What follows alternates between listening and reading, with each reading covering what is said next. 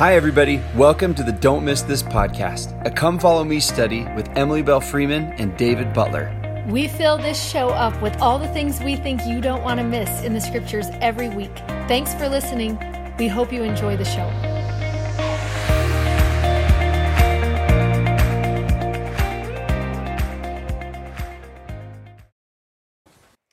Hi there, I'm Dave Butler. I'm Grace Freeman. Welcome to Don't Miss This. You guys, we've made it to the very last book of the New Testament. That is crazy. Another year down. We did Revelation. Merry Christmas, everybody. By the time you watch this, it will be officially Christmas time. The debate is over. The post Thanksgiving business, it's like official. You can listen to whatever music you want. And you can read whatever you want. And no one will be bossy to you. You can say Merry Christmas. Here's the good news and the good news. The New Testament ends on the book of Revelation.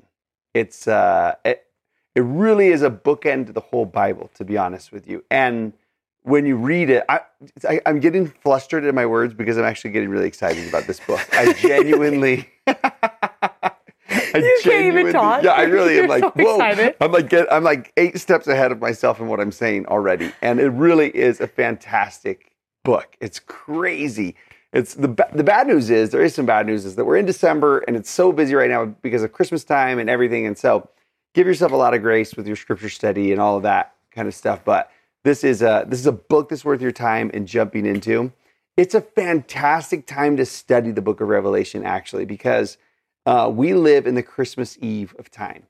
We always have this thing we call Advent, right? And a lot of people think that Advent means cheap chocolate inside those little windows, you know, that you like break out and eat. We love those. It's fine. But it's a Latin word, and it's a word that means his coming. And from the very, very beginning, the early church celebrated Advent because, one, they reread the story, and they thought about the feelings of anticipating his first coming. Like the whole Old Testament was an anticipation book. The promises are left undone. It ends in a cliffhanger. It's like, when will these promises be fulfilled? And there was this sense of anticipation that's really, really good for the soul. Well, we live in a similar time, not for his first coming, but for his second coming. And so the book of Revelation is an anticipation book also. It's written to those of us who live in that Christmas Eve of time. So December is busy, but it's a fantastic month to study and read and just sit in the themes and all the promises of the book of Revelation. And it's so fun because you're already excited in December, and it's so cute that Revelation gets to be an excited book. It's so exciting. You know? Yeah. It's like an epic tale, this book is. It's the end scenes is pretty much what it is. And it gets you pumped up, it gets you excited, it fills you with hope. It's just designed to do all of those things. So we're excited to jump into that. What's the name of that song? Is it named that? Who is worthy? Is he worthy? Is he worthy? That's going to go this week into the dailies in the app as the song of the week. But we should just tell you. Yeah, and you might want to, as your pump up song for this lesson, anyways. You might want to pause and just go listen. It goes with Revelation 4 and 5. So we named it kind of after that song. This is the question that's asked, but. We're going to jump in. This is St. John. This is his revelation. It's kind of commonly believed that he is probably exiled in some sort of house arrest or prison on this island, the Isle of Patmos, and he receives this revelation while he's there. It's in a time of really intense persecution for the church. So he writes this letter, and you get right at the very beginning. It says to the 7 churches, 7 branches of the church all throughout. And he writes this letter, and it really is a letter that's supposed to fill them with hope for what they're dealing with and the hardships of being a Christian at the time, which makes it a letter that's applicable to anybody who reads it in any period of time. Because whether Jesus comes tomorrow, like in fullness and glory, bless, or whether I leave this world tomorrow, whatever the case may be, all of us are in that place of enduring and waiting. No matter what time period we live in, no matter what date on the calendar he actually comes, we all experience and are living through that. I'm enduring and I'm waiting and I'm anticipating. Because either death or his coming, or either of those will happen, and it will have the same impact and effect. And there's something powerful in knowing what you're waiting for. You know, it's not worth it to wait for something that you don't know what you're waiting for. You know, and it's cool that he's like, no, wait, actually, like, let me tell you what you're waiting for, and like, let me give you some hope in the wait. It's awesome. Such a good book. So, you may remember from the Book of Mormon that Nephi gives us that history of the world. That's coming next year. That's another good news, y'all. You can look forward to that. He's going to give us that. Okay, let me give you like the whole history of the earth, and he's almost going to tell you the wrapping up scenes, and then the angel stops and says, "That's not your job. It's going to be someone else's job to tell the end scenes," and that is John the Beloved, who writes this book, who also wrote John, who we just did, and the Gospel of John that we also did too. Big writer. Yeah. I like him. This is going to be the hardest experience of our life to try and like compact this because this book has like commentaries that are that thick that people write about. Emily and I did a masterclass on the Book of Revelation that you can find on our website if you are so interested. Probably not during the month of December. Just wait until January. You'll still be waiting. Yeah, it's fine. It's still a great month to study it, but you just might not with all the things. And then you get double Christmas Eve, Revelation Christmas Eve and real Christmas Eve this month. So, but if you get excited about the Book of Revelation and want to look into that, you totally can. All right, we're going to talk about the different themes of the Book of Revelation to start off with, just kind of to let you know. Okay. Here's some of the things that you could be looking for as you read it. And you can find some of these in that first chapter. You'll get into verse 3 of chapter 1. Blessed is he that readeth, and they that hear the words of this prophecy, and keep those things which are written therein, for the time is at hand. You live in I don't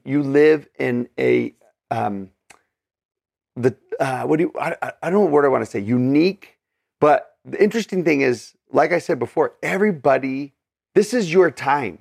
Whenever you're on the earth, this is your moment. This is your mortal experience. This is your time to leave a mark. This is your time to endure. This is your time to learn the lesson. So the time is at hand for anybody who reads this book at any period of time. And he gives these themes. He says this is to the 7 churches, and I just want to point this out right now, like just jump into this and say, this is a very symbolic book. That's probably what it's known for. Its reputation is that it's a symbolic book, and there's so much going on in it. And you want to read it symbolically, you know?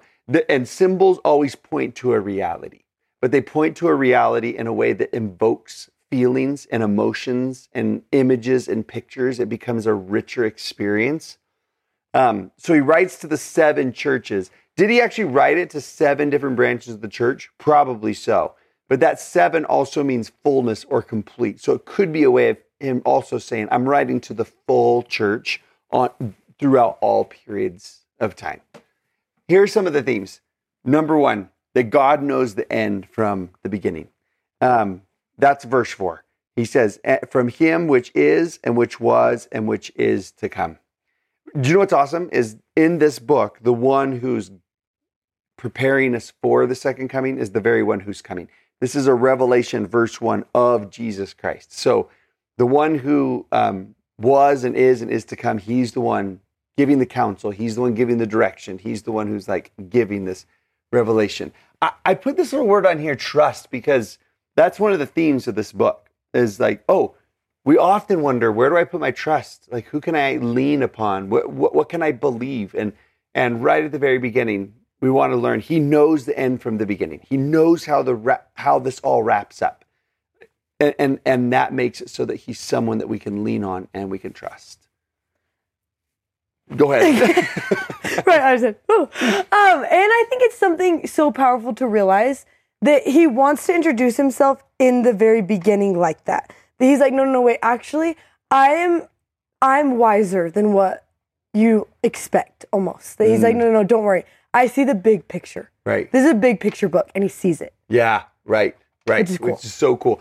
And especially from someone who, depending on what period of time that you live in, like it's interesting to look back on these churches, these 7 branches, 2,000 years later, and to look at their experience. And I have the gift of time on my side.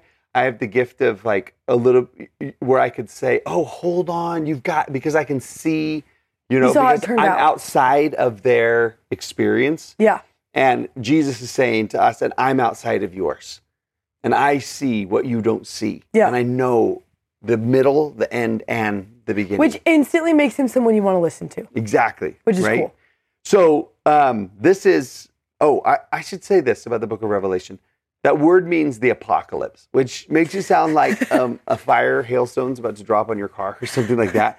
But that word apocalypse means the uncovering or the opening up or the revealing. That's why it's called the book of Revelation. It's like, let me show you. Let's just be clear and plain about who you are, what your potential is, the struggles you'll have to overcome, how to overcome them. Like, that's the purpose of the book. Let's show you the game plan. Let's open it all up for Which you. I feel like is actually something that we crave so deeply as humans, is that we just really sometimes want someone to be like, no, actually, like, give it to me straight. Like, just like, let's just like figure this all out. Right. And I love that that's what it is. Yeah. You know? Yeah. Okay, another major theme in this book is that the faithful will be crowned. If you endure, if you overcome, there is a crown in heaven waiting for you. There's a great sense of worship in this book. There are several spots where it's written and designed so that you will pause, that you will awe and glory and give honor and respect to God in heaven and to his son. There's something about that just does something to the soul, to worship, to enter the throne room and kneel at the feet of grace and to sing the new song and to shout praises. There's something really good for the soul, particularly in times of unknown and times of distress. And so you'll see that in the book. And it almost surprises you. Like, Yeah. even within the first 5 chapters, I already was surprised. I was like, oh, like, it changes the way you see, Yes. which is cool. Yeah. There's what Bible scholars call cosmic dualism in the book. All throughout it, there's this idea of like good versus evil. There's the bride, and then there's the whore. There's the lamb and the dragon. There's the city of Babylon. There's the city of Zion. There's God. There is the devil. And you just have this throughout this whole book. You just see that the battle that played out in the premortal world is still continuing, just a new battlefield. And so you see that all throughout the book. And there's a pull from both sides throughout it. And then in the end, you see that God is victorious. It makes that really clear from the very beginning that God will be the victor of this entire thing, and so will his saints. And then, which in turn is it's a book of hope, which I think a lot of people would be surprised by, because you're like, tell me something in the book of Revelation. And someone's like, a dragon, a beast, 666. Well, even just the name, that when you want to say that the name, apocalypse. yeah, You're it's like, that's not and hopeful. it's just like, oh, it's a hopeful. When you open it up, when you reveal the story for what it actually is, when you expose Satan for who he actually is, when you show how powerful and good God is, it leaves you with hope. And the book will do that, because there's a sense in the book that says God will be victorious. It will be messy until then, is a sense of the book. And so throughout the book of Revelation, there's these interludes of hope where it pauses and it says, let's live in hope and worship for a minute. Okay? Now back to the mess. Now pause. Now back to the mess. God did that with the creation of a Sabbath, where every 7 days he said, pause, worship, hope again, see things from a different perspective. Let me remind you of the story. Let me have a moment to connect. And the book of Revelation seems to follow that same divine pattern of take a Sabbath every little bit to worship and to hope and to see clearly. Now go back into the story you're living out. And it really is kind of, whether it was intended like this or not, it kind of is an overwhelming book. And it really, you kind of have to like unpack things. And I think honestly, I just thought of this and now I want to do it in my real life. But it might be helpful for real to get a sticky note and write down all of these themes. Because if you know what you're looking for, you might love the book extra. Yeah. And if it might like make things more, like a little bit more explanatory. If you're like, okay, wait, I know what I'm looking for in this book. Yeah. I am looking for God to win. Let me see where God wins in this chapter. I am looking for hope. I'm looking for what I can learn about worship. When you go through this entire book, you might just want to have these somewhere while you study to remind yourself. Yeah. Yeah. And I think it's something really good. That's why I think this book is fantastic to study, because you may be feeling right now that you look around and you would say, This is the great day of the devil's power. He seems to be in charge now. He seems to be having his say in what he wants to go on. But the book promises that the day will come when God will come in and change everything. So hold on, stay faithful, be hopeful. It really is the perfect book. And it was written like clear. It's made pretty clear, written and passed down for this time period, the time right before the second coming of the Lord. I made it sound like it was tomorrow. That's the second time. That's my second time, like prophesying about that. So that's kind of what you get right from the beginning. You get some hints of this, and some of this I'm just giving you as a preview for it as well. And how cute that the end of the Bible wants to end with God wins. You know? Mm-hmm. It's just like, okay, here we go. Yeah. And should I just give you this? I'm just going to tell you. The Garden of Eden happens in Genesis 1. There's a fall from it, and there's a yearning from Adam and Eve and their posterity to return to the Garden of Eden state for the entire book. That's like for the whole Old Testament and New Testament. That's the hope and the wish. And then Revelation 22, right at the very end, we're back. We come back. And so it's pretty cool. It's cool. It's cool how that happens. All right, we're going to look into, right at the very beginning, this is what you were saying, which is super cool, that Jesus is the guide for this, and he's going to introduce himself and teach us some things about him right at the beginning. I think if there was something, there's so much good stuff in chapters 1 through 5, we can't even like tell you what the best is, but one of the places I'd spend my time in my study as a teacher is, what do I learn about Jesus Christ from this book? And one of the great places to see it is, all the chapters, how dumb. But like chapter 1, it starts right off and says, let's introduce you to who he is. Well, and it's so tender to me to see how he wants to introduce himself. And you can go through... Which is interesting, because if you have to write your own bio, which no one wants to do. No, because it's a little embarrassing. Right, to write your own bio. People always say, hey, send me a bio. And I'm like, make something up. Yeah, I don't really want to. What are you supposed to say? Yeah. But Jesus writes his own bio here. Yeah. And we get a chance, like, okay, how would he introduce himself? Well, and I think it's so cool to think, if you're like living in this Christmas Eve of times, if you are waiting, if you are on the edge, if you're us, it's so cool to me to think, like, who does Jesus want to be for me? And this is actually how he wanted to introduce himself. Yeah. He was like, if you need to see me, look for me like this, which I think is really cool. He starts out, you can find it even like right in verse 5. And from Jesus Christ, who is the faithful witness. Pause. That's our name of Jesus for the week. And the poster that you'll hang up in your house. You guys, I love these so much. These names of Jesus that we've looked at. You just have to read them. I'm leaving mine up, just so you know. We're just getting to the very end. And it's like, that's it. But the Book of Mormon posters, I opened them up today at my house, and they are really, really good too. So I was sad, but then I was just like, because the Book of Mormon posters are going to be, here's who he is, and here's what he does. Oh, which is so cute. And you're just like, okay. So it's don't fine. worry. You're going to still love it. You're going to love him next year, and you can love him this year. But read the Greek. Oh, here's the Greek right on here of what this word faithful is. This word faithful means that trustworthy, like faithful to a spouse, kind of where the Greek is. Trustworthy, believing, sure, like a sure foundation, can be relied on, genuine, and loyal. And that word witness is sometimes translated from the Greek as a martyr. It's like, I will be true even to my death. I'm going to stand by my cause and my purposes no matter what. I will be true and faithful to my cause, is what he is saying. And then it leads you to ask the question, what is worth dying for? What are you witnessing to? And what is your cause? That'd be a great question to ask. Well, and I love that it almost flips that word faithful in my head, because I think most of the time when I hear the word faithful, I think about me. Am I being faithful? What am I doing to even just like the word faith, build my faith? How am I being faithful to him?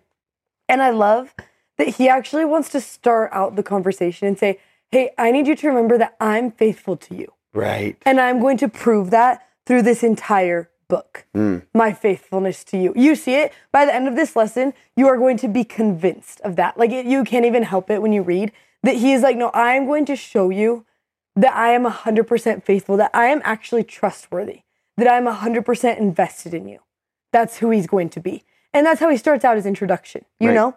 And you keep going, and it's so cute because, like, even 5 through 8 is him just, like, it's just his little bio, which is so cool to me that he wants to say, and the first begotten of the dead and the prince of the kings of the earth, unto him that loved us and washed us from your sins in his own blood. And then I love going down to verse 8. I am Alpha and Omega, the beginning and the ending, saith the Lord, which is and which was and which is to come, the Almighty. And I love that he wants to remind you at the very beginning of this book, he's like, no, I need you to remember that through this book and through your entire life and through actually the entire big book of all of the scriptures, I actually am the center of this story. The beginning, the end. If you want to know what the story is about, it's actually about the Alpha, the Omega, the beginning, the end. It's him. I am, everything is wrapped up in him, which I think is so cool. Yeah. And he's like, no, like, let me start like that. Mm-hmm. Everything in there, I think this would be so awesome. This is going to be the start of something that you could do, because the next little part that we're going to get into is going to be a continuation of, but to make a list and say, because 6, look at his cause, his purpose. I will make you kings and queens, priests and priestesses unto God. Right from the very beginning, you see, here, part of my bio is, here's my intentions. Here's my end game. Here's what my glory and dominion is for forever and ever at the end of 6. And 7 is so cool where he says, and I want you to pay attention to how often this word is used or something like it in verse 7. Every eye, all. Like, I want you to get a sense for who is being included in all of the glory and victory of this. I feel like I just talked to somebody 2 days ago. No, I did talk to someone 2 days ago, and I feel like they would love this because they said, I just don't see him in my life right now. And I like Jesus' promise here. It's like, every eye shall see him, even they which pierced him. One day, everybody will get to see him for who he is and what he's done. There's a lot of wrong ideas about him. There were a lot of misconceptions about him. And he's going to say, one day you will get to see who I really am and what I see in you. Which is even cooler because right after this, he actually paints a picture of who he is. Yeah. And I think it's so cool that he's like, listen, I'm going to introduce myself, but you still might have the wrong idea. And that has been a pattern in all of history, not even just in scripture, but just in our lives all the time, right? That, like, on accident, sometimes we paint the wrong picture of who he is. Mm-hmm. And there's something so beautiful that he's like, no, this is who I am. You might not see it right now, but let me actually paint a picture of me in this book. Yeah. You know? Yeah. Which is awesome. So speaking of that picture, if you're watching, click this over, you guys. You needed a warning before I clicked over. Ever a picture. If you're watching on if you're watching on YouTube, you can see this picture right now, which I just Googled a picture of Jesus from the book of Revelation, and if you're listening on the podcast, it's a literal painting description of what he's about to say. He's about to paint a picture of himself, and someone drew it pretty literally. And it's freaky. Like, nobody in the whole universe wants this picture in their room, in their house, in their mind. It's not in any churches. Deleted from your memory right now because you're like, gah, as you look at it. And this is where you start to, where the idea of symbolism really can come alive, and where you have to take it and use your imagination. This book in particular demands that you use your imagination and get drawn into what is this actually trying to paint? What feeling is this trying to invoke in me? And something that's going to be helpful is understanding how the ancient people, their symbols, their colors, their animals, their numbers, they meant something. And when you said it, somebody knew right away. If you opened up a newspaper, which who has in the last 25 years, but if you opened up a newspaper and you saw like a political cartoon and there was an elephant and a donkey in it, nobody would have to explain to you like what those two symbolized. You would just, I know what that is. I know an eagle would represent America. So they were really, really familiar with these symbols, and nobody needed to explain it to them, and it would invoke an emotion in them when they saw it. So we're going to help you by giving you this. If you go over to the next screen. And let me say this really quick. Let me say this. You also, if you are struggling, or maybe like you're teaching people, I think it's really important to have a conversation and say, actually, I think on accident, maybe because we go to school for so long, we are trained to read scriptures a lot of the times like a textbook. And we're like looking for like facts. And usually when you read a textbook, you don't have to have an imagination at all. You just read it like for facts, easy. And it like automatically, like I think that would be an important conversation to have before you start this and say, hey, actually, what does it look like to read with your imagination? And you're gonna have to start doing that. That's gonna be important right now. Right. You know? Yeah. Okay. So this might be really helpful to you if you're listening. We have like a screen here that has what a lot of the colors and symbols in Revelation chapter 1, what somebody anciently would have known that they meant. Some of them carry over to today, and it's still pretty obvious. Like gold is divinity and godliness. You're like, oh, I could get that. White is purity and victory. Like, oh, that still carries over to today. Some of them don't carry over as much, but these are the symbols that you're going to want to know from Revelation chapter 1. And this would be helpful to give almost, there's a couple times throughout the book of Revelation, this one and the story that we're ending on in chapters 4 through 5, where it would be cool to give people the code and say, okay, now what are you learning about him if you know the symbolism code for what he's saying. Even I think it was so cool. This is what I did for my study when I did this. I actually drew it out. I am not an artist, so we'll never show anyone that picture for the rest of our lives. But I actually drew out how Jesus was described in this. And then before I even looked at any of the symbolism, I actually just wrote down what I thought. I was like, okay, if his eyes, it says his eyes are filled with fire. And I was like, what would it mean if like your eyes are filled with fire? And I couldn't help but like, when you see someone talking about something that they're super stoked about and their eyes, like you can tell like they have like a sparkle in their eyes. I was like, oh, he must be passionate. Like the Jesus I know must be passionate. He like must be like alive. That's what it made me think of. And it could be cool in a class to just describe this and have them draw it and say, okay, I want you to use your imagination. What could this teach you about Jesus? And then use the symbols. Because for example, what feeling does fire invoke in you? I mean, think about a campfire. Have you ever sat at a campfire and just like, tell me the feeling of like sitting around a campfire and looking at it. And you're like, oh, I feel warmed. I feel protected. Or it even draws me in. It's so cute that, how like you could get mesmerized by fire? Totally. That's so cute if Jesus' eyes are like fire and you're just mesmerized by it, There's just something about you that I can't take my eyes off of. So cool. And I sense power in you, but I'm not afraid at the same time. Mm-hmm. And so there's something about that as he goes through. Go back a couple verses. We'll start reading. We just skipped ahead. Sorry. Yeah, no. This is perfect. If you go back to 12, you see him, or 13. So he's standing in the midst of the 7 candlesticks. And so the 7 candlesticks are the churches. So he's standing. It says that in verse 20, in case you're confused where that came from. Oh, yeah, where we got that. Yeah. Okay.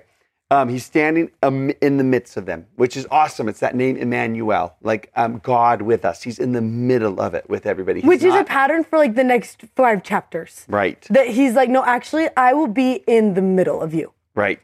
And he was clothed with a garment down to his foot. To be clothed is a symbol of power and authority.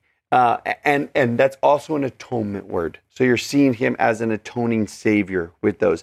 He's girt about the paps with a golden girdle or like a golden sash. Gold is that symbol of purity and divinity and truth. And the girdle is a belt. It goes around your stomach. In the scriptures when it says, my bowels are filled with mercy for you, and you're sort of like, ooh, my stomach loves you. And you're sort of like, that's weird. That's because anciently your stomach is what we would say is your heart. Today, what we would say is my heart is filled with compassion for you. In scriptures, you were like, my stomach is. It's just, that was the center of emotion. That was the center of what was important just to ancient people, right? On Valentine's cards, they drew stomachs instead of hearts, It was just, I don't know if that's true, everybody. This is what they did. And so he's just wrapped up, right? All his emotions and all of it, like the core of him is full of purity, it's full of divinity, and it's full of truth. His feet are like then his hair and white were as wool. His eyes is that flame of fire. His feet were like undefined brass. Brass is a symbol of judgment, which is you want to see that as I'm going to make everything right in the end. All of the unfair, all of the unjust, all of the overlooked, all of the persecuted, all of the forgotten, I am going to make things right someday. And his feet, they're set in it. They're firm in that place. Which is also cool about brass. I like that that's heavy. That's steady. That is sure. Right. Yeah. Which is cool. His voice was as the sound of many waters. You're just kind of like, what the? This is a great fun question to ask a class. Like, okay, give me some, when you think of many waters, list some bodies of water. Like what would be the sound of many waters? And someone might say the ocean, or someone might say a waterfall, or somebody might say a rainstorm. And then again, okay, what emotion does the sound of many waters like draw? Like why would his voice, I don't think sounded like a waterfall, but like, why would it be described as a waterfall? And then you get a chance to teach people and help them like sit in that, the emotion of when he speaks, it feels powerful. It feels cleansing. It feels like, well, and it's cool because I love that it's like, okay, I never even thought of this until you just were describing it, but it would be cool to be like, okay, give me a list of like all those things, rivers, ocean, all of those things sound deeply different. Like a waterfall sounds so different than a river, and a river sounds so different than the ocean. And that could be a cool conversation, but it even makes me more excited because it would be cool to say, like, why do you want his voice to be like that? And I was talking to a girl the other week, and she was just like, I need God to be loud right now. And I love that, why do you want his voice to be the sound of many waters? Because maybe you actually need him to be loud in your life right now. And he actually is capable. Yeah, or I need him to be steady, or I need him to be powerful, or I need him to be soothing, depending on right. What's his voice? What do you need right now? What it is. In his right hand, the right hand is the covenant hand. So it's a hand of promise. He's holding 7 stars, which you find out at the end of the chapter are the 7 leaders of those churches. And imagine being one of those leaders and knowing he's in the midst of us and he's holding us in his hand. And he's holding us in the hand of promise. At the same time, a reminder of just like, I've made covenant not to forget you and to lead you and to hold on to you. And to be in his hand is just really sweet and tender. Out of his mouth is a 2-edged sword, right? And we learn from scripture that sword represents truth and spirit. It cuts through things. It pierces. It defends. It does all those things that you could like play with that word too.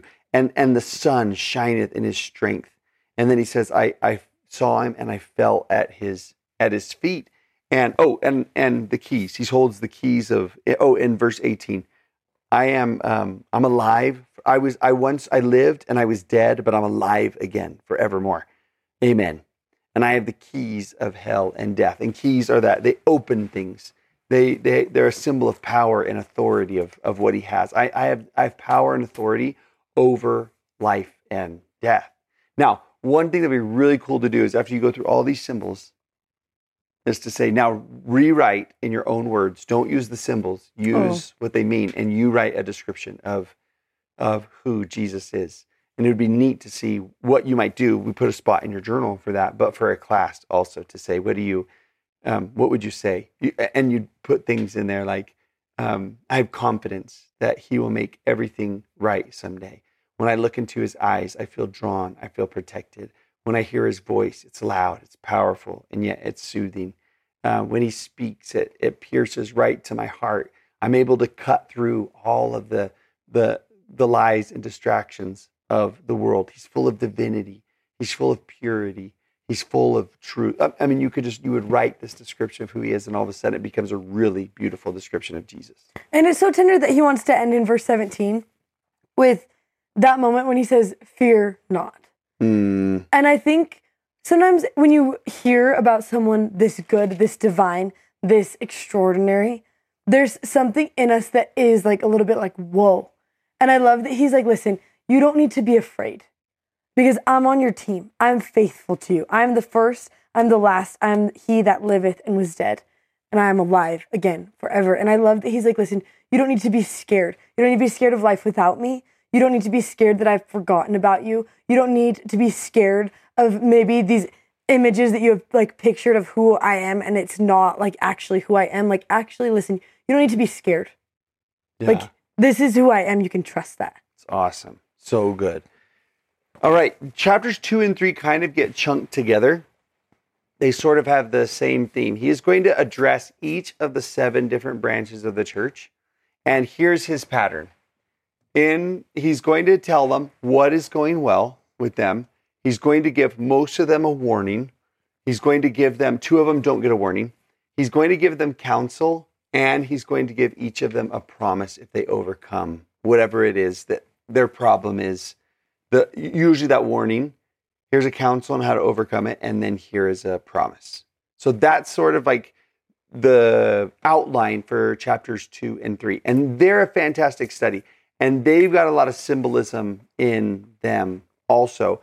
We want to give you the verses up on this next screen so that you can see, if you want to go back through and you can see, okay, here's where he talks to Ephesus, and here's Smyrna, and here's Pegasus, and here's all the different trickier. Philadelphia. At least that was easy. Yeah, because we know that one. And you can go through and you want to look through and find, okay, what is the warning or what's going well? I just really, really love this pattern, by the way. And I feel like it could be used in so many different places to begin with what's going well. I appreciate and love that God starts right there with every single one of these cities. Can I point out what I see in you that's going really, really well? Second, can I give you a warning? And I'm not just going to give you a warning. I'm going to give you advice and counsel in how to overcome that. And then I'm going to give you a promise for those who can overcome it. And it's just a beautiful pattern. I feel like we see a lot of that pattern in general conference talks, right? We'll see what's going well. We'll see some warning, counsel, and always a promise associated with it. Here's why you even want to try, or why you want to even, put forth that effort to become aware of it and change life patterns if you need to. Well, and it's interesting to me because at the beginning of every single one, like at the beginning of all of the verses, it's so tender to me how he starts because, and maybe this is just a human thing, maybe particularly a me thing, but I'm like, my emotions are really tender. So when I get like when someone wants to correct me, I needed to first of all, I'm not just going to listen to anyone because I'm proud. Okay. And I know that about me, but I'm not just going to sit here and be okay with anyone telling me what to do because I'm mean. So I should work on that. But also I needed to there's just something about who's going to give me the counsel and how they're going to do it. And the way that he does it is so beautiful to me because he actually starts out every single one and he says, listen, I know your works and your labor and your patience. And all of them have a few different words, but he always starts out the counsel and he says, listen, I know you. I know what you are going through. I know your story. I know what is happening. And there's something important to realize that in those conversations with God, when you're trying to figure out, okay, God, give me some advice. What can I do better? I'm trying to figure this out. You are actually not taking advice from a stranger. You're not taking advice from someone that is unaware of your circumstances or your life story or your situation, but you're actually listening to someone that says, I know you. I know what you are doing. I know what's going on around you. I know everything that is happening in your life. And then not only that, but after immediately, he always wants to say, here's what you're doing good. Mm-hmm. This is your strength right now. He does it for all of the churches. He's like, no, actually, you are doing so good at this. Here's some improvement. Here's some work. And don't worry, let me promise you something in the end as well. And there's something so beautiful to me that I learn about Jesus in these 2 chapters. And that it's actually that he is someone that I want to listen to. And he's someone that I want to guide my life. And he's actually someone that I want to coach me because I can tell that he does it in a beautiful and inspiring way. Right. Which is cool. Yeah, I hadn't even noticed that until Grace pointed it out. And now I just barely started doing it. And I want to go back and do it and see how many times I want to highlight those words in my scriptures. I know. And that is such a sweet part of both these 2 chapters. Don't get caught up so much in the details and the symbolism that you missed some of the overarching themes of this, which is I know. He just there's some, I think that's a repeated phrase is probably one of the most powerful parts of chapters 2 through 3. Completely agree. And it would be so cool. I just thought of this. If you actually made a list, because the things that he knows are so cute. It's thy works, your tribulation, your poverty. In verse 13, I know your chapter works. 2? Yeah, chapter 2, verse 13. Oh, yeah, wait, but I know start in your verse works. 2. Yes, Yeah. 2. And then you I go. know your works. I know your labor. I know your patience. If you go to verse 9, I know your works. Wait. And then in 2, and I know that you can't bear them, that this is really hard. and that you've tried. You've been like Yeah, I see your effort. I know that you're trying. Yeah. Okay, go to the next one. And then verse 9, I know your works, your tribulation, your poverty. And I love that in parentheses, it just wants to say, but you are rich. You might be poor, but you're rich in spirit. And I'm like, that is so tender. Yeah. And then verse 13 is my favorite one. I know your works and where you dwell. And there's just something about the fact, and in this circumstance, he's like, even where Satan's seat is, and thou holdest fast my name, and hast not denied my faith. And I love that he's like, no, I actually know where you're at. And I know that city you live in is called the seat of Satan. Yeah. Which no one that will ever sell a house from there. You know, whatever wants to terrible. Airbnb will never Zillow get you to. is not going to convince you. The pictures will be good, but the names is Like, not but it. I know what it's like to live in such a place as that. And how does that change the way that he's going to help you live your life? The advice that he's going to give you, because he's going to look at you and say, hey, I know where you're living in your circumstance, and it's going to be hard to be good there. Yeah. And I see your effort, and I see you try. And it would just be, there's something to be said about your personal relationship with Jesus if you go through and you start realizing everything he knows about you. And I want to start there. And you can show a couple of these cities and have the class say, or you yourself say, write down in your journal right here, what good things does he know about me? If that needs to start with a prayer, let it begin with a prayer.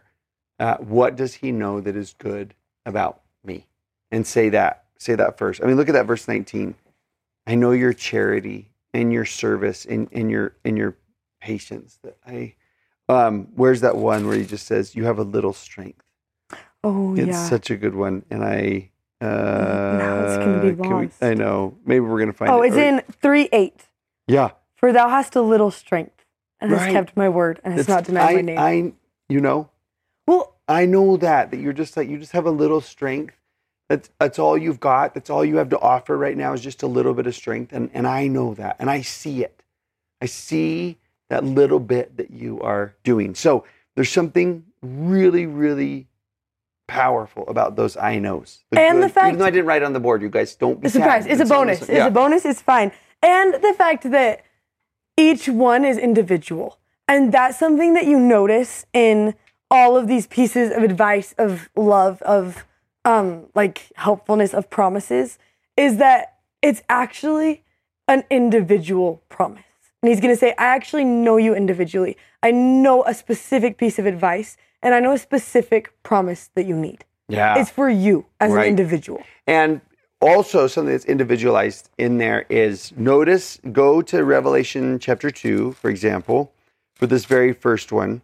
And it's in verse 1. And he says, unto you in Ephesus, these things saith he that holdeth the 7 stars in his right hand, who walketh in the midst of the candlesticks. And he gives them a particular description that harkens back to chapter 1. Who's used that word hearken in the last 22 years? I wasn't going to say anything, but... it goes back to what he said in chapter 1, but gives one specific part of his character and nature. And it makes me think there's something about that particular part of his personality, character, and nature that they needed to be reminded of and know, probably because of the certain conditions that they are in. Well, and every single church gets their own. Right. He doesn't repeat it. It really is. One person gets the hand with the stars, and one person gets the eyes with the fire, and one person gets, all of them get something different, which is cool to go through and mark and notice.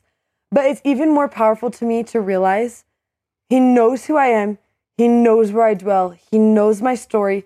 He knows what I need. But also, more than all of that, and how he actually starts out, is he says, I can be exactly who you need me to be. Mm-hmm. I will be him for you. Yeah. Individually. Yeah. Now, here's a cheat sheet right here so that you can kind of see. As you go through, you'll discover these on your own. Here's the verses. But some of the things that he says to them. This first church is distracted. The second church is in a time of trial. This third one is dealing with the people that we're of the world. Be careful that you don't become of the world. This is Balaam. He talks about Balaam, and remember that story of the talking donkey in the Old Testament? What Balaam did is tried to get the people to become worldly. He wouldn't curse them, but he said, I can actually ruin them from the inside out because I can get them to start doing these other things.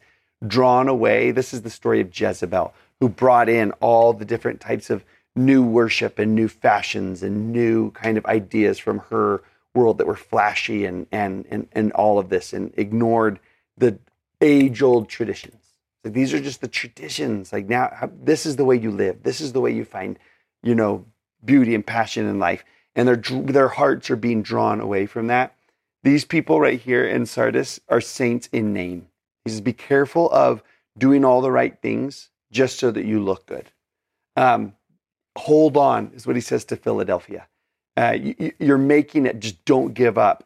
And then in Laodicea, apathy is their problem. He actually says that you're lukewarm to me and I want to spit you out, which makes sense this time of year if you have any hot chocolate at like a young men, young women activity and it's like just lukewarm in one of those igloo thermoses and made with water. You're just like, you're just that was like too specific now. I'm like, ugh. Where you're like, bleh. Yeah. Where he says you're just lukewarm. He says be hot or be cold. And so you see all of those things. And I think it's also worth reading them and seeing, okay, which city am I? Am I in, what counsel would he give to me? What advice would he give to me right now? That's a prayer that takes a little bit of bravery. But if you remember the tender and powerful Jesus that will speak the counsel and what his intentions are and who he is, it makes it easier to pray and ask and say, what counsel do you have for me right now? Am I doing anything that's offending thee? Is there anything that's amiss or I should be careful of in my life right now? And after I love what you said, after he's given his description of who he is, what his intentions are, it makes it easier to ask that question. And he will leave you with a promise. Right. No matter where you are, no matter what you're going through. And I think that makes that prayer a little bit easier because all of a sudden that makes me desperate to get into these verses. Once you see, okay, where am I at? Which one?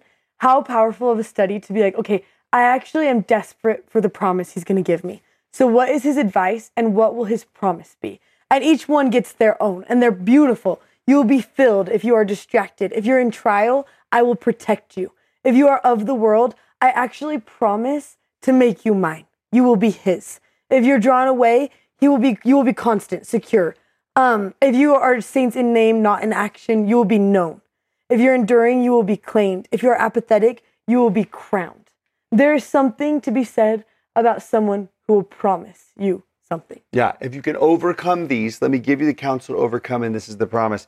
And each of the promises are symbolic, and so this is a really fun study also. So Revelation 2:7, for example, he that overcometh, that's another that is repeated again and again and again. Yes. If you can just overcome this, I will give to eat of the tree of life, which is in the midst of the paradise of God.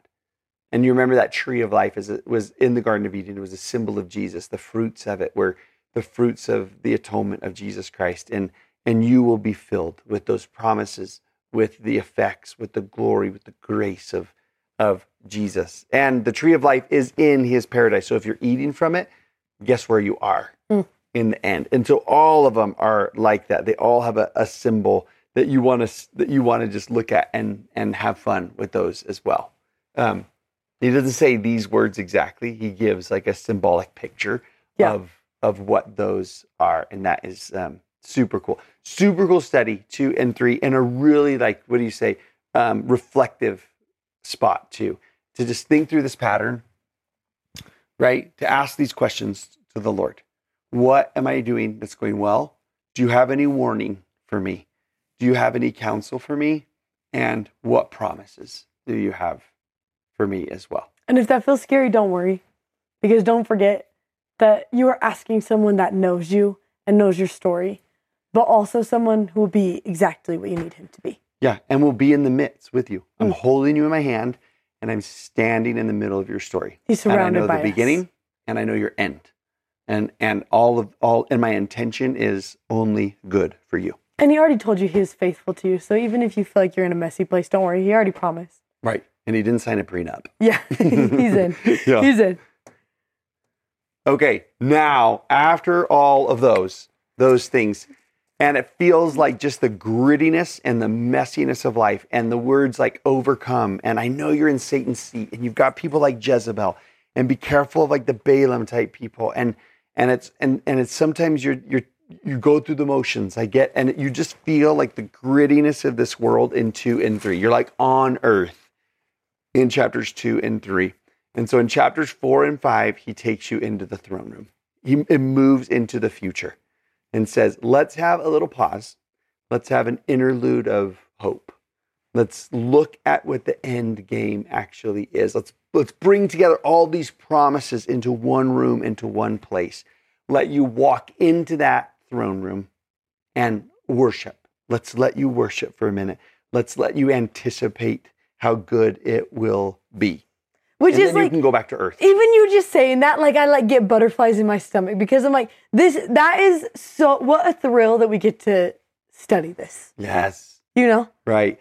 And I just, I hope that new hymn book really lets us do this a little bit more, because you walk in here and they are singing and they're praising and they're worshiping. And that is something that's really, really good for the soul. Yes. Like I have that with Caleb in my car, like quite often, just to be honest with you. Like I will be driving and there will just be a particular song that comes on. And I'm just like, I have entered the throne room, where you just feel it. And it's really, really good for you to like leave earth for a minute, and have a moment in the presence, of God, essentially, just like to walk into his, I'm just thinking about that recently with prayer. And I was like, what a thrill it is to pray.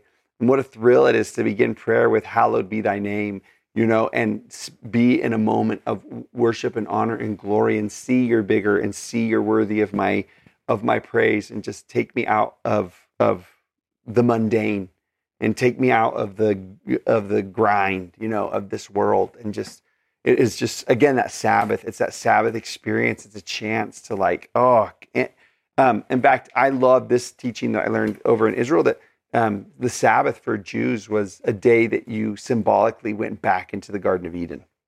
That you normally live as a pauper, and for that day, you live as a prince and princess in the presence of God. And they'll light the Sabbath candles, as a symbol of the tree of life. Come back in and bask in the light of his presence, and then and then now go back into the earth. And so chapters 4 and 5 are a chance to really do that. Now, let's fast forward to the very last page, because this is what the worksheet looks like for this week. And you can do a couple things with this worksheet. One, you can give everyone a copy of this, and so that they can kind of see it. And there's some things that they can fill out with the symbolism, like all around, as it's drawn for them already. Or you might give a blank paper to everybody and say, draw it as we do it. So depending on which way you want to do, you might just want this for your own study and your own filling out. But this would be really fun, I think, to give everyone a blank piece of paper and say, okay, draw it first, and then let's talk about the symbolism of what's happening here. So fun. This is in your journal for you to fill out as we go through. And or you could draw it today too if you wanted. Y'all, I drew everything on this paper, and I want you to really appreciate everything on it. We'll see the lion. That was mine. It was one of my best moves. Yeah. And this ox is not bad either. Yeah, it's true. You're great at drawing animals. That's your talent. Thank you. Surprise. Okay, so, all right, let's go into the throne room, everybody. So he says, after this is chapter 4, I looked, and a door was opened in heaven.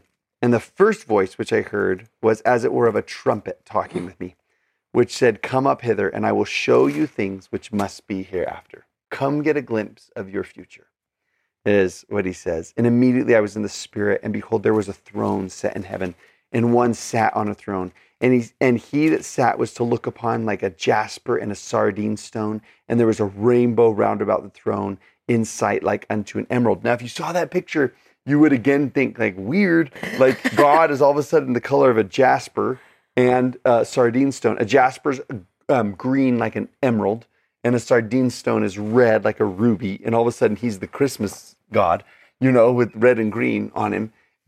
This is where you're going to need some of the symbolism again. So it's actually on that paper. Yeah, let's jump ahead to this for the colors. That jasper stone, the emerald one, is a symbol of life and justice. The red stone is a symbol of death and mercy. So right now you're seeing, he is a God of life and death. And he's a God of justice and mercy, both of those. The high priest in the ancient temple wore a stone that symbolized 12 stones on his breastplate that symbolized the 12 tribes of Israel. The jasper stone was the very first stone on the breastplate, and the sardine stone was the last. And so the fact that he's both of those is that line again, that he is the first and the last, and that he hasn't forgotten anyone. He's at the beginning of the line and the end of line and everywhere in between. So he sees that. He sees this rainbow that's those same two colors around. Remember, rainbow is a covenant promise of eternal life. It was most likely a circular rainbow. So it was, because it was round about the throne. So it's a symbol of everlasting. And it's, okay. Then around the throne, it says in verse 4, there were 24 seats. Come back to this right here. Sorry, we're just jumping around, everybody. 12 is a symbol of priesthood. And what you would want to think in particular are the promises made through priesthood covenants. So, and 24 is 12 plus 12.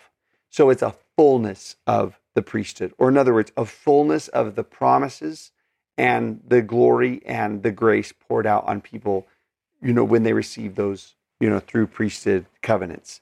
And he saw these 24 elders sitting. They were clothed in white raiment. Remember that clothed is a symbol of being covered. It's an atonement word. And they had on their heads crowns of gold, a symbol of exaltation, a symbol of victory. They won, is what it's saying. And out of the throne, there were lightnings and thunderings and voices. That's a symbol back to Mount Sinai when Moses went up there and they saw lightning and thunder. That's like you are in the presence of God. Remember, only Moses was back then, but now in Revelation 4, everybody gets to be in there. There's a sea of glass like unto crystal, a giant Urim and Thummim. And then there's these beasts who are surrounding the throne. There is I'm just going to go in the right order. There is a lion, there is a calf, and there is a one that looks like it has the face of a man, and then there's a flying eagle. These are symbols of the tribes of Israel: Judah, Reuben, Ephraim, and Dan, and their attributes, what they were most known for. Judah was known as the noblest, Reuben the wisest, Ephraim the strongest, and Dan the swiftest. They're in the locations where the tribes of Israel would set up around the temple every time they stopped it. In the 40 days in the wilderness, they would stop as they would travel, set up the temple first, and then the tribes would set up around it. And so you see that, like, oh, I see where I'm at. I'm inside the Holy of Holies of the temple is where I am in the symbolism of that. And everybody does not rest night or day, verse 8, and they're all crying out, holy, holy, holy, the Lord God Almighty, which was and is to come. And they are just worshiping and just praising him. And it's so tender. Room. I'm just dead that it's all day and all night. That It's just like never ending. Yeah. I can't even help it. You can't run out of words. Grace, I just was like flipping through my Instagram and I found the picture on my Instagram of the day you got your mission call. What? Yes. And it's so funny because on that day I wrote, oh my gosh, am I going to even be able to find it right here because I want to get the quote right.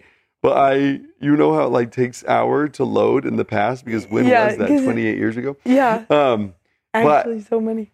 I wrote this quote in there. It actually comes from the Quran, where it says, "If all the trees were pens and all the oceans were ink, there still wouldn't be enough pens and ink to write of your goodness and glory." It's something along those lines, and it's such like it's a praise to God. And so this is doing the same exact thing where it says all day and all night. They don't cease praising him. You don't run out of words of the good that he's done, of the good that he is. I found it. Look at us. What? You guys, if you're watching on YouTube, you get a bonus right now. If you're not, when I posted it, you're like, we're just tiny. Yeah. I probably didn't even see that. I probably have never read that. Okay, it says this, and if all the trees in the earth were pens, and the sea, with 7 more seas to help it, were ink, the words of God could not be exhausted. And then I wrote, our God is so good, and the story about his love is the greatest story ever told. It thrills the soul with the power of 1,000 earthquakes. What? We just had that in there. It has the power to melt any heart. It reminds us we are more than we first thought. So we tell it at bedtime again and again, and from pulpits as often as we can.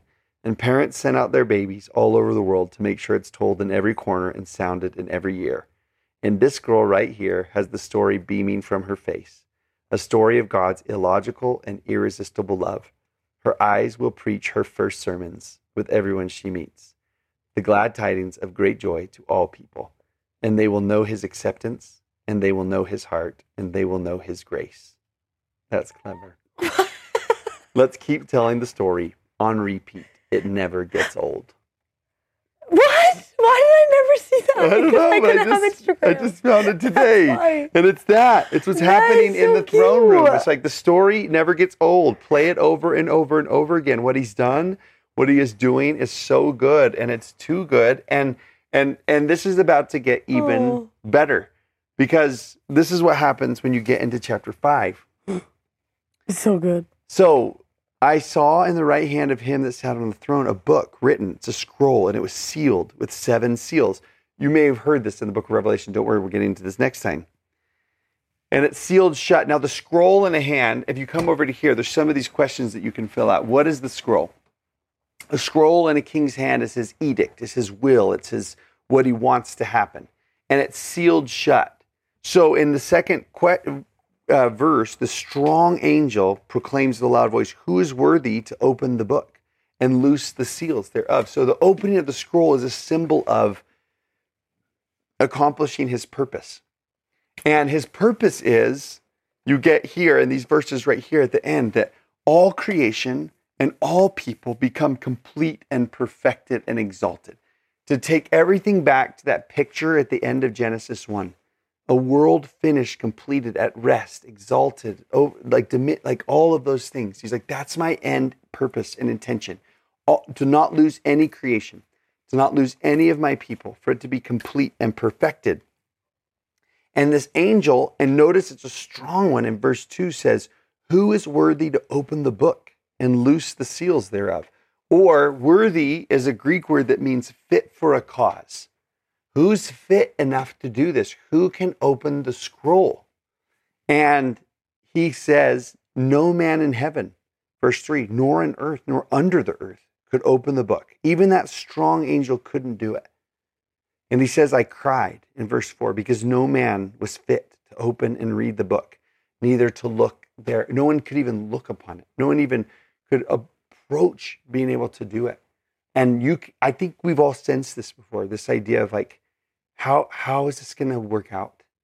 How is this all going to be fixed? Who's going to help this? I mean, you take. I just feel like this week, I just got hit with really personal and also with really global bad news, and it leaves you in a spot like this verse right here, where you're just like, who's going to fix this? Like, how's any of this going to turn happily ever after in the end? No one is strong enough. No one's noble enough. No one's swift enough. No one is wise enough to do this. No, that's who was there in the room, the noblest and the strongest and the wisest and the swiftest, and nobody could do it. And all 24 of these people sitting on their thrones, nobody could do it, and the strong angel can't do it. And we will look at our lives and we'll look at this world and we will cry the same tears and say, I can't do it. I don't have enough. I'm not good enough. I'm not strong enough. I don't have enough resources to do this.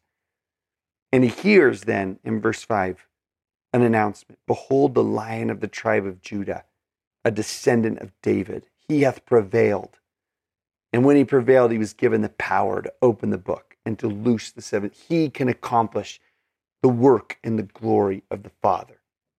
And he hears this. And it's so crazy because you're like, he hears this announcement and it thinks it's going to be a lion. But what he sees is different from what he hears and what he expects. And what he sees is a lamb. There's this little lamb that comes out. And you're like, what? He's going to have to face a dragon, send someone bigger.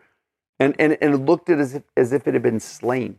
So it had like a scar across its, that had been, it was a sacrificial lamb. It has 7 horns and 7 eyes, which is kind of creepy. But remember, 7 is complete, and eyes are a symbol of, horns are a symbol of power. Eyes are a symbol of knowledge. So he's got a fullness of power. He's omniscient. He's omnipresent. He's in all these places. And we get introduced to this hero in this book. The hero that was in the book of Genesis. Do you remember? The same question Adam and Eve asked when they left the Garden of Eden was, how do we get back? Like, how do we get back? And an angel comes and teaches them sacrifice. And he's like, that's a weird answer. And so it says, after many days of sacrificing, a lamb, we would presume, the angel comes back and says, what are you doing? And he says, I don't know. I know not, except the Lord commanded me. And the angel then says to him, this is the answer to your question. How do we get back? This is in similitude of the sacrifice of the only begotten, who's full of grace and truth. It will be through the sacrifice of an innocent creature that God's purposes will be fulfilled, that creation and all of people in creation will be redeemed. This is the answer. It's the Lamb who was slain from the foundation of the world. And it's interesting that like victory, you think victory comes through strength and through power. And we learn that victory comes through sacrificial love. It comes through laying down your life one day at a time. That's how the purposes will be accomplished. It's not like Rome. It's not like Babylon. It's not like Persia. It looks very, very different. Well, and I love that even up there, it looked different. Like if you would have looked around that throne room and what he would have expected after seeing all of that, the gold and it's jasper and all of these beautiful, incredible things, he probably had an image of what he thought was powerful enough to break the seal, to open the seal. Yeah. And I love that in the end, it was a lamb. Yeah. That's actually who was worthy. Right. You know? Not what I expected. In the best way. Right. And then what happens next is so cool because he comes down and he takes the book out of his hand. And when he'd taken the book, everybody fell down before the Lamb. Each of them, they had harps and incense things, and they're playing them, and they sung a new song. And in ancient Greek culture, a new song was the best song. That's what that phrase, a new song, means. And it's different than the way things were. It's new. It's like we used to be playing this tune, and now we have a new song because there's something new that's just happened. There's a new creation. You're going to see that later on in the book. And it says, you are worthy to take the book. You are fit for the cause. Your sacrifice made you fit for the cause. And you're worthy of our praise. And then it says, out of every kindred, tongue, and people and nations, you have made us to our God, kings and priests to reign on this earth forever, and queens and priestesses we would have. And then this verse I love so much. And I beheld and I heard the voice, this is verse 11, of many angels round about the throne of the beasts of the elders. And the number of them was 10,000 times 10,000 and 1,000 of thousands, saying, worthy is the Lamb who is slain to receive power and riches and wisdom and strength and honor and glory and blessing. 7 words, a completeness, a fullness for who? Because you might look at your life right now and be in chapters 2 and 3 and see the grittiness of it and say, I don't belong in that group. There's no way I'm in that 24 right there. But you could see yourself in the 10,000 times 10,000 and thousands and thousands. That he's not satisfied with saving only a few. And he's not satisfied with exalting only a few. And whatever it takes, proven by the scar across his neck, whatever it takes for each and every one of you to be included in this place. In a place of exaltation, in a place of glory, in a place of rest, in a place of peace, in a place of all promises fulfilled, surrounded by covenantal promise and blessing. He will do. It will happen. And you and me, all of us can picture ourselves in that room. There's place for you in it. You were drawn into the scene. And I love that he actually flips. Like, there's something so interesting to me that it says the reason that he was worthy is because he was slain. The reason he was strong enough is actually because he was slain. And there's something that usually if you are slain, that actually means you are weak. You are the weak. Like if you think of like a war, the weakest one is the one that gets slain. Like that is true. Right. And I love that it's actually like, no, actually that's what made him worthy. That is what made him strong enough for this. And I think that there's something to be said about heaven saying confidently, it's actually what you thought made you weak is actually your connection to the one that is strong enough to bring redemption. It's your weakness that connects you to him because he actually turned being slain and being hurt into being strong. Yeah. And also it seems to teach that your surrender is the key to victory. Give up your heart, give up your life, give up your will, hand it over to he who is the first and the last. who's life and death, who's justice and who's all of these things. There's so much richness in a picture of this place that words just couldn't do by itself. And so let your imagination take you there. See yourself there. Feel the emotion and the worship and the honor and the glory and the power of this place. Go there once a week. Find time to enter the throne room, to worship, to be reminded of these promises and of his willingness and his ability to carry them out, even for the weak, even for the slain, even for the forgotten, even for the apathetic and all the other ones that we saw in there. It's just an important part of Christian worship to enter the throne room and to be here. And just so you know, next time we open up the scroll and we have the 4 horse of the apocalypse and we have the plagues and the death and the wars and the martyrs and all those things that are coming. And so we'll come back to the throne room. Don't you worry. There's going to be another one. But before we go back into the earth, because starting next time, we'll see how does he open it? How does he carry it out? And I'm guessing based on what we saw here, it will happen in an unexpected and yet really delightful way, is what we can look forward to. What a thrill. Yeah. We can't wait. It's so fun. Moments like this are good. They're like, it's Christmas. See, we're having this at Christmas time, right? It won us over. You don't have to be scared. Because we get to go to January next month. So you got to have it here. Have the moment here. And then go. All right. God bless y'all. We'll see you next week. This audio was taken from a YouTube video from our YouTube channel. You can find us on YouTube at Don't Miss This. Also, sign up for our newsletter at don'tmissthisstudy.com, and you can follow us on Instagram at Emily Bell Freeman and at Mr. Dave Butler. Thanks for listening. Bye.